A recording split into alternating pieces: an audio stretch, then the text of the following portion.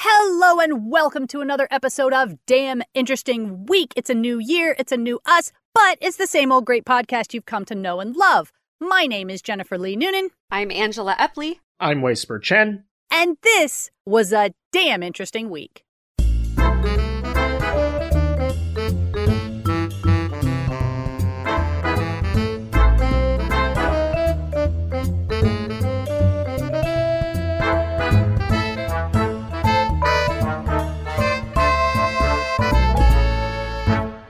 So let's get started with our first link. First link. Well, The Guardian is reporting that an Egyptian pharaoh's mummified body has finally given up its secrets, and this pharaoh was unwrapped digitally. This is for Amenhotep I using 3D computed tomography or CT scanning technology. He was about 5'6", circumcised, and had good teeth, which is apparently noteworthy for back in the age. Having good teeth is kind of a big deal. Sure. He seems to have resembled his father, having this narrow chin, small narrow nose, curly hair, and mildly protruding upper teeth. The teeth, I know I keep harping on the teeth here, but they were so good because of how amazing the mummification process was. So we all know that mummified bodies are really well preserved, but they found that even tiny bones inside the ears were preserved.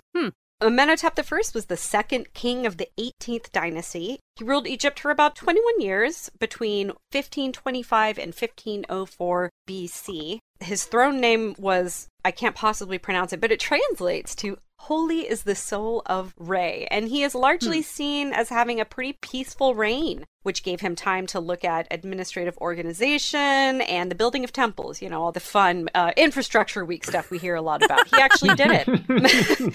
We do know, however, that there were decoded hieroglyphics that indicate that this particular pharaoh was unwrapped by priests in the 11th century BC, which is during the 21st dynasty. So part of that was done because they needed to repair damage done by tomb robbers. They think that probably the priests were not actually trying to steal things because he was wrapped with such perfect care. And that's why they didn't want to disturb it by unwrapping it, you know, physically this time, but to actually do it digitally. And you can even see there's a picture of him kind of rolling into the scanning machine, and he's like in this box with some bubble wrap. And the wrappings are, you know, I mean, almost like cross-stitched. They look super intentional and beautiful. They even have garlands of delphiniums, a beautiful painted burial mask. So they didn't want to disturb the hard work that these priests had done in repairing this so many centuries ago anyway.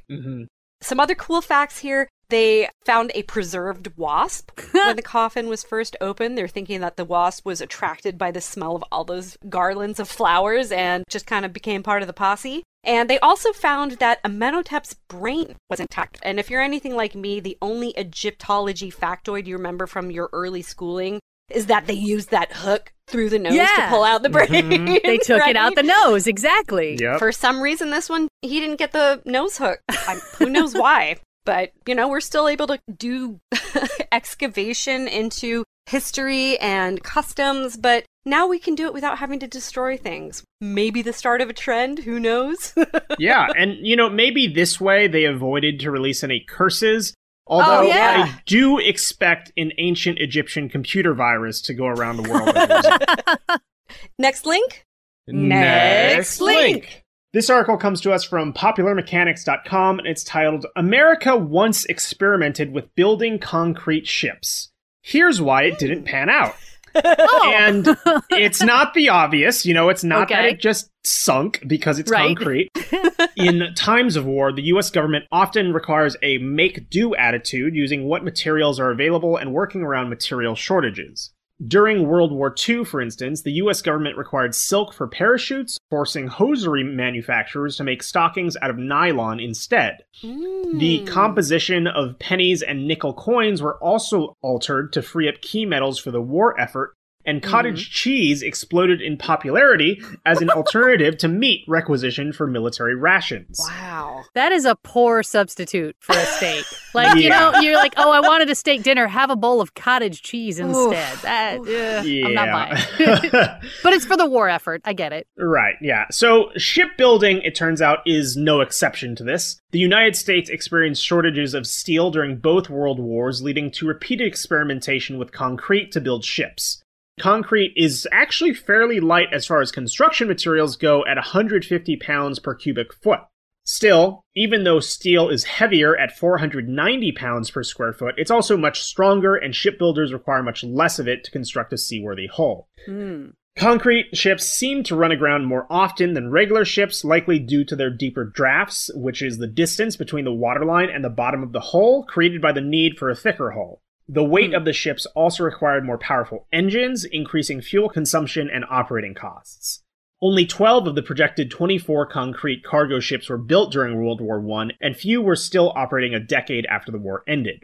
All 24 of the ships ordered during World War II were built, but at least 2, the SS Vitruvius and SS David O. Sailor, were intentionally sunk within a matter of months to form the Gooseberry breakwater for the D-Day landings at Normandy. Goes to show that when you have concrete ships, you can turn them into concrete walls, I guess. Yeah, I mean, you know, they went to some good, at least. Yeah. Listen, we as humans always have loved a good wall, haven't we? I mean, the bigger, the thicker, the more concretier it is. The better. Yeah. One of the better fates was that of the SS Palo Alto, which was beached at Seacliff State Park at Santa Cruz, California. Palo Alto was turned into a tourist attraction, complete with a dance floor, heated swimming pool, and a fishing pier. So, you know, at least it went to some popular entertainment use. That's nice. Yeah, I mean, they basically made a concrete pier that just used to happen to float. Yeah. And this article, again, is from popularmechanics.com, which I mentioned because there is a video showing the construction of the concrete ships and how exactly they float. So if you're interested, you should check that out. Nice. Get some buoyancy science in there. That's nice. Yeah. Makes me wonder if you build a big enough concrete house, maybe that could float too. And then, you know, during the next Texas flood, I don't know, I'm just saying. Ride the surface. Yeah. Exactly. I'm with you. Just spitballing. Next link. Next link. All right. Well, next up, we are going to destroy some childhood memories. Yay! Good. How do you guys feel about Bambi? Well, that was already a pretty painful memory, watching Bambi's mom. Yeah. I know that Bambi's mom dies, but I've never actually seen it. Like, my family didn't do the classic Disney. We went, like, straight to Teenage Mutant Ninja Turtles. So, this came as a surprise to me, and maybe it will to you too, but according to The Guardian, Bambi was actually based on a 1923 Austrian novel by Felix Salten. It was for adults. And like a lot of books written during that era, it was actually a dark political allegory. Whoa. So, you know, in fairness to Disney, he was not entirely responsible for watering down the story. Disney based his adaptation on the English translation of the novel, which apparently changed quite a bit of the tone and content. And the reason we're talking about all this now is because a new translation of the original book is set to be released this month, which translator Jake Zipes of the University of Minnesota says is much closer to the original source material. Ooh, so this would kind of be like if someone in, I don't know, Mongolia got a translation of George Orwell's Animal Farm. Yeah, well, that is actually a very apt comparison because they said both George Orwell and the Salten guy, one of the reasons they used animals for their metaphors was because the things they were talking about, people couldn't face. Like, nobody wanted to read about persecuted people or problematic governments, so they had to use animals. Yeah, you have to abstract it to create a little distance so the story can get through, kind of like Mouse, right? Right. You have the mice portraying Jews and the cats are the Nazis. Yes, well, and speaking of Jews and Nazis, that is also the parable that this book was originally talking about. Author Felix Salten was born Sigmund Salzmann, which at the time would have been recognized as a very Jewish name, so he changed it as a teenager when he began submitting poems and book reviews for publication. And this was back in the 1880s, to be clear. Like, Jews were being persecuted long before Hitler came along. He just sort of formally coalesced the bigotry that was already rampant at the time. And in Austria and Germany in particular, Jews were blamed for the loss of World War I, which obviously the logic for that is insane. Yeah. But It's what those people were thinking at the time. And Salton was seeing how anti-Semitism was increasing in his home country and wanted to write something that could show people how dangerous persecution was and where it could ultimately lead. Yes. Like, he basically predicted the Holocaust. Oh my gosh. Wow. And the Nazis recognized this meaning of the book, too, because they banned it in 1935 as, quote, Jewish propaganda. But so what happens in the book is, first, Bambi's mother dies. No surprise there. But the primary emotion that Bambi has isn't sadness, it's terror. Like, this is a horror novel. The hunters are going through the woods, killing indiscriminately, and then Bambi's cousin Gobo is actually tricked into thinking that he's special, and the hunters will be kind to him as long as he doesn't make a fuss. Oof. Like, he's, quote, one of the good ones. Like, it's awful. Oh. And so, of course, he's murdered, too. And then this majestic stag takes Bambi in and is going to protect him because he's big and strong and has lived through a lot of turmoil. And then, of course, he dies. Oh. And by the end of the book, the general conclusion that the surviving animals come to is that they are born to be killed, they don't have a choice, and there is no hope. Like, it's really dark. And Zipes says the dialogue of all these creatures makes it really clear that these are people talking about human moral quandaries. This is not just a story about, animal rights or conservation or cute little animals. Mm-hmm. So fortunately, when the Holocaust did actually come, Salton survived by fleeing to Switzerland. But by then, he'd already sold the film rights for Bambi to an American director for $1,000, or roughly $20,000 today.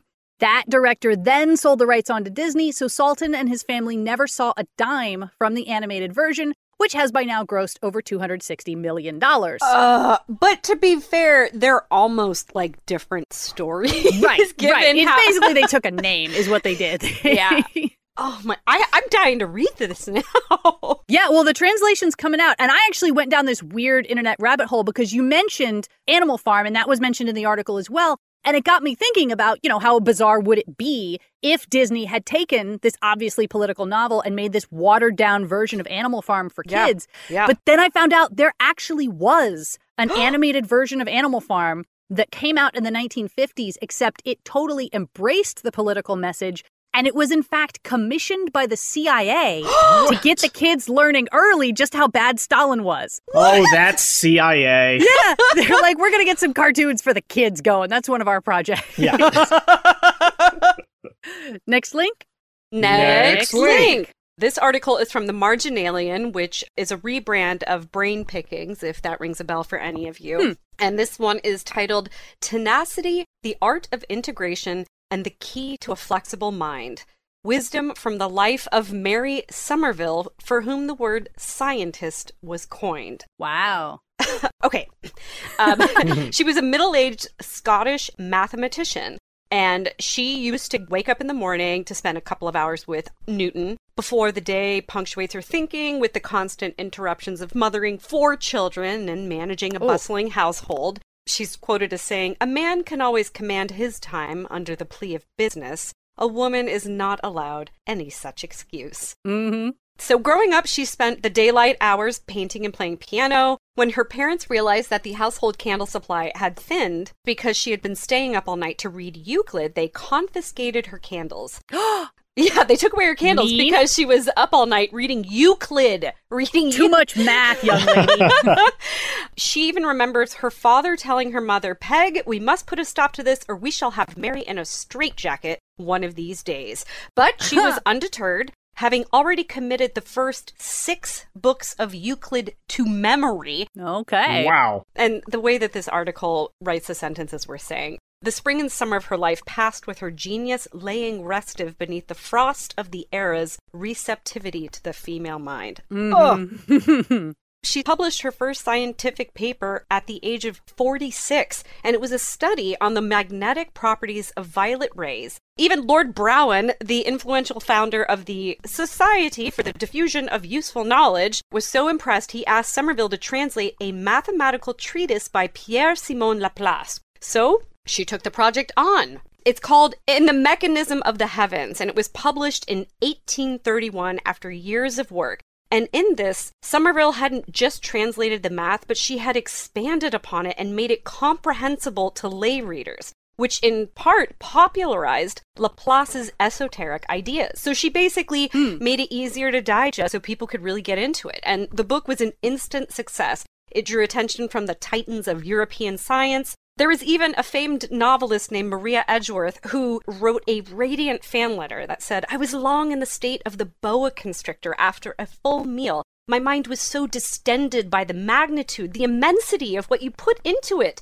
I want to get a letter like that, right?" And it's not only that. Edgeworth was particularly taken with a beautiful sentence as well as a sublime idea. And here's what she was taken with. This is about the propagation of sound waves, if you can believe it. Quote, "At a very small height above the surface of the earth, the noise of the tempest ceases, and the thunder is heard no more in those boundless regions where the heavenly bodies accomplish their periods in eternal and sublime silence."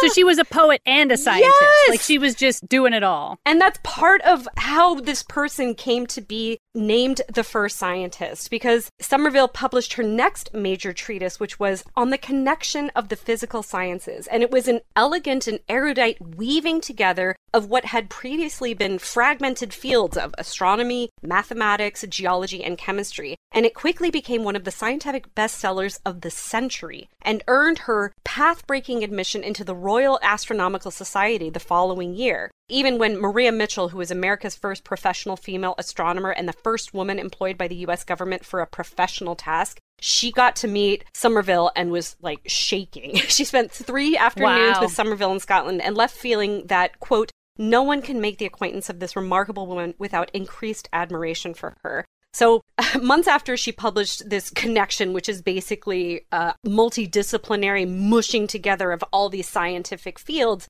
the English polymath William Whewell, who was then the master of Trinity College, he wrote a review of her work, and this is where he coined the word scientist to refer to her. And the reason was the most commonly used term up until that point was man of science. And clearly that could not apply to a woman, not, you know. At least he didn't coin the word scientess. You know, like, he made it match the other terms. That's great. Good job, him. Exactly. It set up a taxonomy of nomenclature for us to use. Mm-hmm. And the article goes on with a lot of different things. But what I love is that there are images interspersed where we've got celestial bodies, part of beadwork, and quilts. There's a solar system quilt that was begun in 1869 and completed in 1876 to teach women astronomy when they were barred from higher education in science. Like, this whole article is a testament to women doing what we do best, despite everything else. And yet still not really getting a lot of credit for it, because, again, I had never heard of her. Yeah, no, I've never heard her name either. Listen, check out the article. It's got a lot more, written a lot better than anything that I could have said. Yeah, I want to see that quilt. Oh, that sounds really beautiful. It's just amazing. They've also got phases of Venus and Saturn from the early 1700s. That is available as a print, if you like. Next link? Next link! Well, speaking of scientists, the next article comes to us from livescience.com, and it's titled, "Did Benjamin Franklin Really Discover Electricity with a Kite and Key?" Ooh. Well, if it's a question, the answer's always no, right? Like, that's how headlines work. Yeah. Typically. Wait, no. The answer is, it depends. Right, yeah. right. You know, that's the real scientific answer. Let's jump in. So, though most people know Benjamin Franklin, an American founding father, legendary statesman, and the face of the U.S. $100 bill for his political contributions, Franklin was well known in his time as a scientist and an inventor, a true polymath. He was a member of several scientific societies and was a founding member of the American Philosophical Society. As a result, he stayed informed on the most pressing scientific questions that occupied learned people of his time, one of which was the nature of lightning. As for the kite and key experiment, most people were aware of the version in which the metal key acted as a lightning rod, and Franklin subsequently discovered electricity. However, several details about this experiment are unknown, including when and where it happened, and some historians even doubt that it took place. For starters, it's a common myth that Franklin discovered electricity. Electricity had already been discovered and used for centuries before Franklin's experiment. Franklin lived from 1709 to 1790, and during his time, electricity was understood as the interaction between two different fluids, which Franklin later referred to as plus and minus. According to French chemist Charles-François de Cisternay-Dufay, materials that possessed the same type of fluid would repel, while opposite fluids attracted one another. We now understand that these fluids are electrical charges generated by atoms, and atoms are made up of negatively charged electrons orbiting a positively charged nucleus, which is made up of protons and neutrons. Mm-hmm. It was unknown prior to Franklin's experiment whether lightning was electrical in nature, though some scientists, including Franklin, had speculated just that. Paige Talbot, author and editor of Benjamin Franklin in Search of a Better World, and the former president and CEO of the Historical Society of Pennsylvania in Philadelphia, said that Franklin was particularly interested in this question because lightning strikes had caused disastrous fires in cities and towns where houses were made of wood, and many homes in the U.S. were at the time as well. By attaching a key to the string of a kite, thus creating a conductor for the electrical charge, he was demonstrating that a pointed metal object placed at a high point on a building connected to a conductor that would carry the electricity away from the building and into the ground could make a huge difference to the long-term safety of the inhabitants, Talbot told Live Science in an email. In other words, by creating a lightning rod, Franklin was helping to protect wooden homes and buildings from being directly struck by lightning. So here's how the experiment worked. Standing in a shed, Franklin flew a kite made up of a simple silk handkerchief stretched across a cross made of 2 cedar strips during a lightning storm. The tail of the kite was made of 2 materials. The upper end attached to the kite was made of hemp string and attached to a small metal key, while the lower end, held by Franklin, was made of silk. The hemp would get soaked by the rain and conduct electrical charge, while the silk string would remain dry because it is held under cover. As Franklin observed his flying kite, he saw that the hemp strands stood on end as they began to accumulate electrical charge from the ambient air. When he placed his finger near the metal key, he reportedly felt a sharp spark as the negative charges that had accumulated on the key were attracted to the positive charges in his hand. Talbot said, Franklin published a statement about the experiment in the Pennsylvania Gazette, the newspaper he published, on October 19, 1752. He then sent the text of this statement to a patron of the American Philosophical Society named Louis Collinson. Franklin referred to the experiment in his autobiography, and other colleagues in Europe wrote about it as well. Notably, the experiment appeared in the 1767 book History and Present Status of Electricity by Joseph Priestley, an English chemist. Priestley had heard about the kite and key experiment from Franklin himself around 15 years after the fact, and in his book he wrote that it occurred during June 1752. However, exactly when the experiment came to Franklin and when he did it is a matter of debate. There are some historians who doubt whether Franklin actually did the experiment himself or merely outlined its possibility. Author Tom Tucker, in his book Bolt of Fate, Benjamin Franklin and His Electric Kite Hoax, stated that Franklin wanted to thwart William Watson, a member of the Royal Society of London and a preeminent electrical experimenter. Watson had sabotaged the publication of some of Franklin's previous reports and had ridiculed his experiments in the Royal Society. Always about the rivalries, Oh, man. yeah. So the question is, could Franklin have felt pressured to invent the kite story to get back at Watson? Tucker also noted that Franklin's description of his experiment in the Pennsylvania Gazette was phrased in the future conditional tense. Franklin wrote, as soon as any of the thunderclouds come over the kite, the pointed wire will draw the electric fire from them. Franklin could have been simply saying that the experiment could, in theory, be performed. Given that his statement has a few missing details, Franklin didn't list a time or location, for example, it's possible that the American diplomat did not perform the experiment himself. Well, and it also sounds like the whole deal is he basically just built up a static charge and then touched the key. Yeah. Because the way they always made it sound as kids was like he got struck by lightning. Yeah. And I was always like, how did he live? Like, that's not something you live through. And if you do, you've got some char marks on you. Yeah. But all he really did, if he did it at all, was sort of like build up a little static charge and then get his finger. Yeah, that's what it seems like from these, historians. And really, like, that portrayal is a super kid cartoony sort of idea. You get zapped by lightning and then your whole skeleton lights up and you go white and black flashing briefly and then you're fine. Exactly. And besides that, I'm going to just say right now, maybe it's just me and I'm a failure. It is hard to fly a kite. Like, you have to have really good conditions for that. And the middle of a storm is not one of them. The kite would get wet. It would not fly in a rainstorm. Yeah, true. And, hemp and silk, not really common kite materials as far as I'm familiar. But, I mean, Listen, if you gotta go with a conspiracy theory, Ben Franklin lied about the kite electricity experiment. It's probably one of the safer ones that you can yeah. You know? For sure. I'll throw my weight behind that. I don't care who knows it. And to be fair, some historians remain unconvinced that the experiment wasn't carried out, pointing to Franklin's great respect for scientific pursuits. Franklin experts such as the late American critic and biographer Carl Van Doren also point to the fact that Priestley specified the month in which Franklin performed his experiment, suggesting that Franklin must have given him precise details directly. But that's about where it ends, so, who knows? It's a bunch of he said, because in this scenario, they were all men.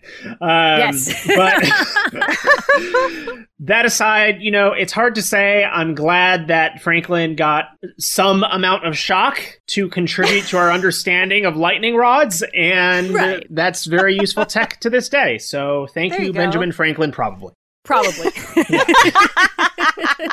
Allegedly. Next link.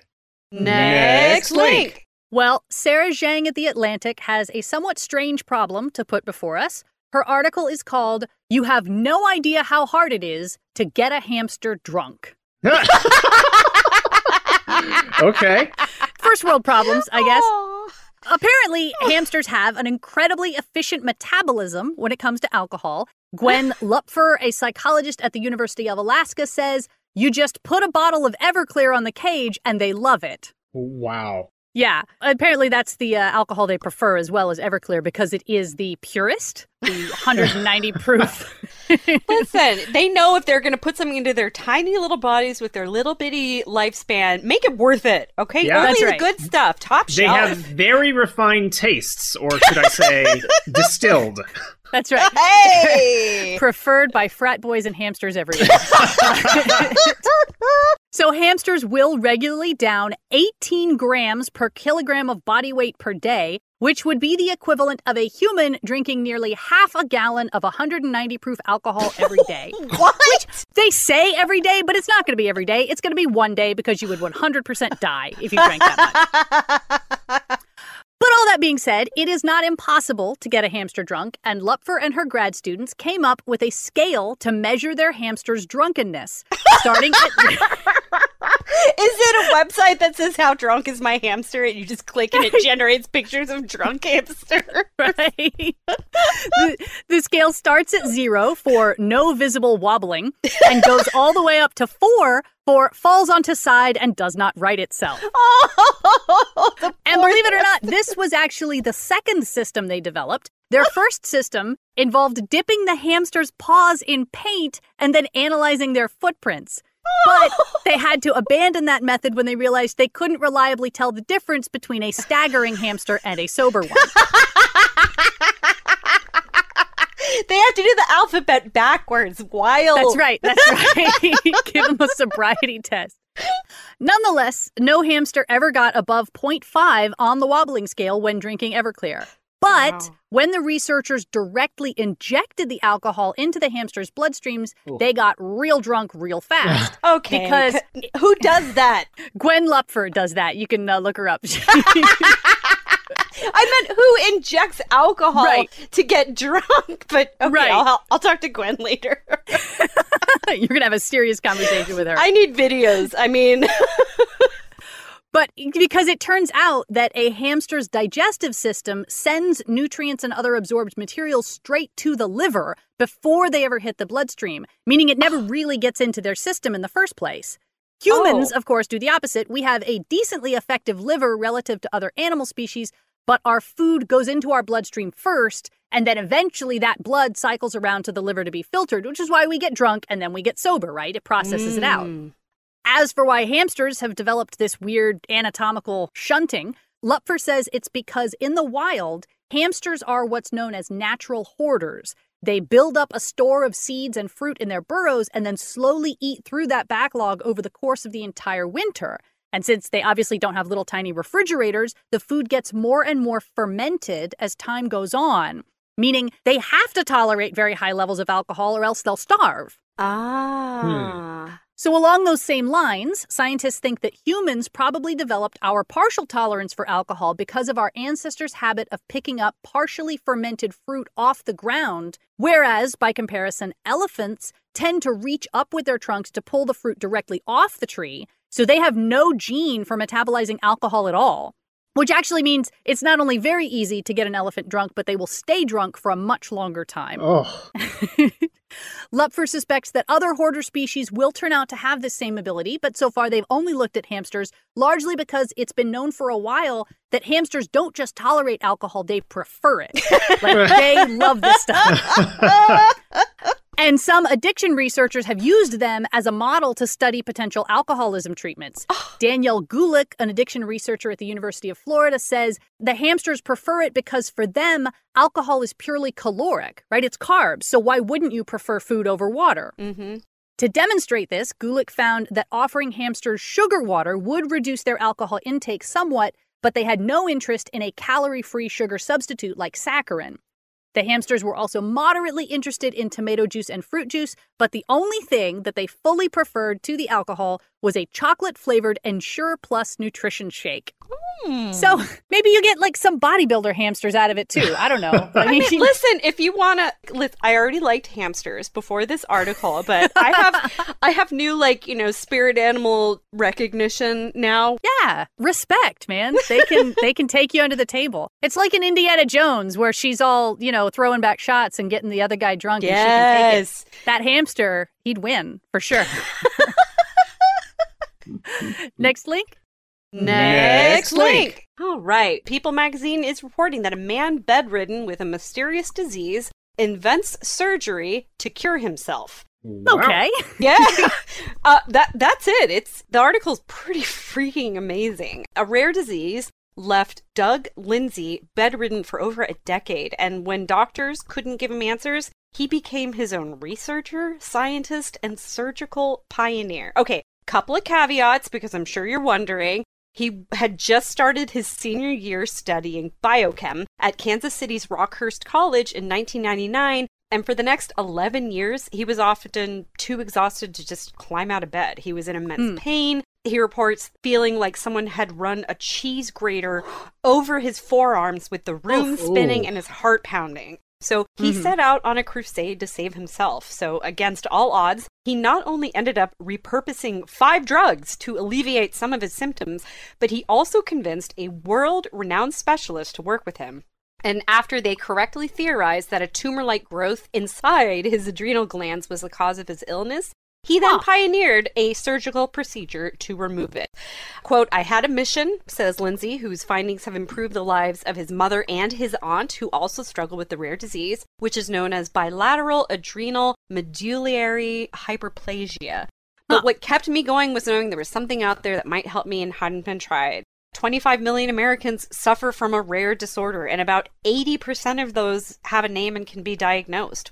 That means there are tens and thousands of people who have different conditions that are really difficult to diagnose. You can't put a name on it. And so through his research, he eventually discovered that an abnormal growth was creating an overproduction of the energy-regulating hormone adrenaline. Then he spent 2.5 years developing a surgery to remove the growth and another 18 assembling the team of surgeons who would perform the procedure. Wow. Since his final surgery in 2012, he is still taking a bunch of prescription drugs, but he's regained his strength and can often be found sharing his amazing story or going on long walks in his hometown of St. Louis. Well, fully aside from having figured out, okay, medically, this is what is wrong with me, and this is the surgery that I think would fix me, to simply convince a doctor to do an unproven surgery, it's massive. Yeah. They don't do that. They've got liability concerns. Absolutely. And half the doctors are like, you went on WebMD, you don't know as much as me. Like, it doesn't matter how brilliant he is if he can't convince someone with a scalpel, because it's not the kind of surgery you can do on yourself. It's not like the appendectomy down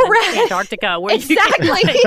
Yeah. This is something you have to depend on somebody else to help you do, but he must have just gone through so much of the literature with so much specificity to outline and synthesize this plan. I mean, you know, Mary Somerville would be proud.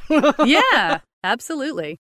All right, well, that is all we have time for today. We hope everybody had a great holiday break. We're very happy to be back. Some of the articles that we did not have time to get to today include The History of Predicting the Future, Michigan Animal Shelter inundated with parakeets in breeding plan gone wrong, and NASA will let the ISS disintegrate into the atmosphere. Here's why.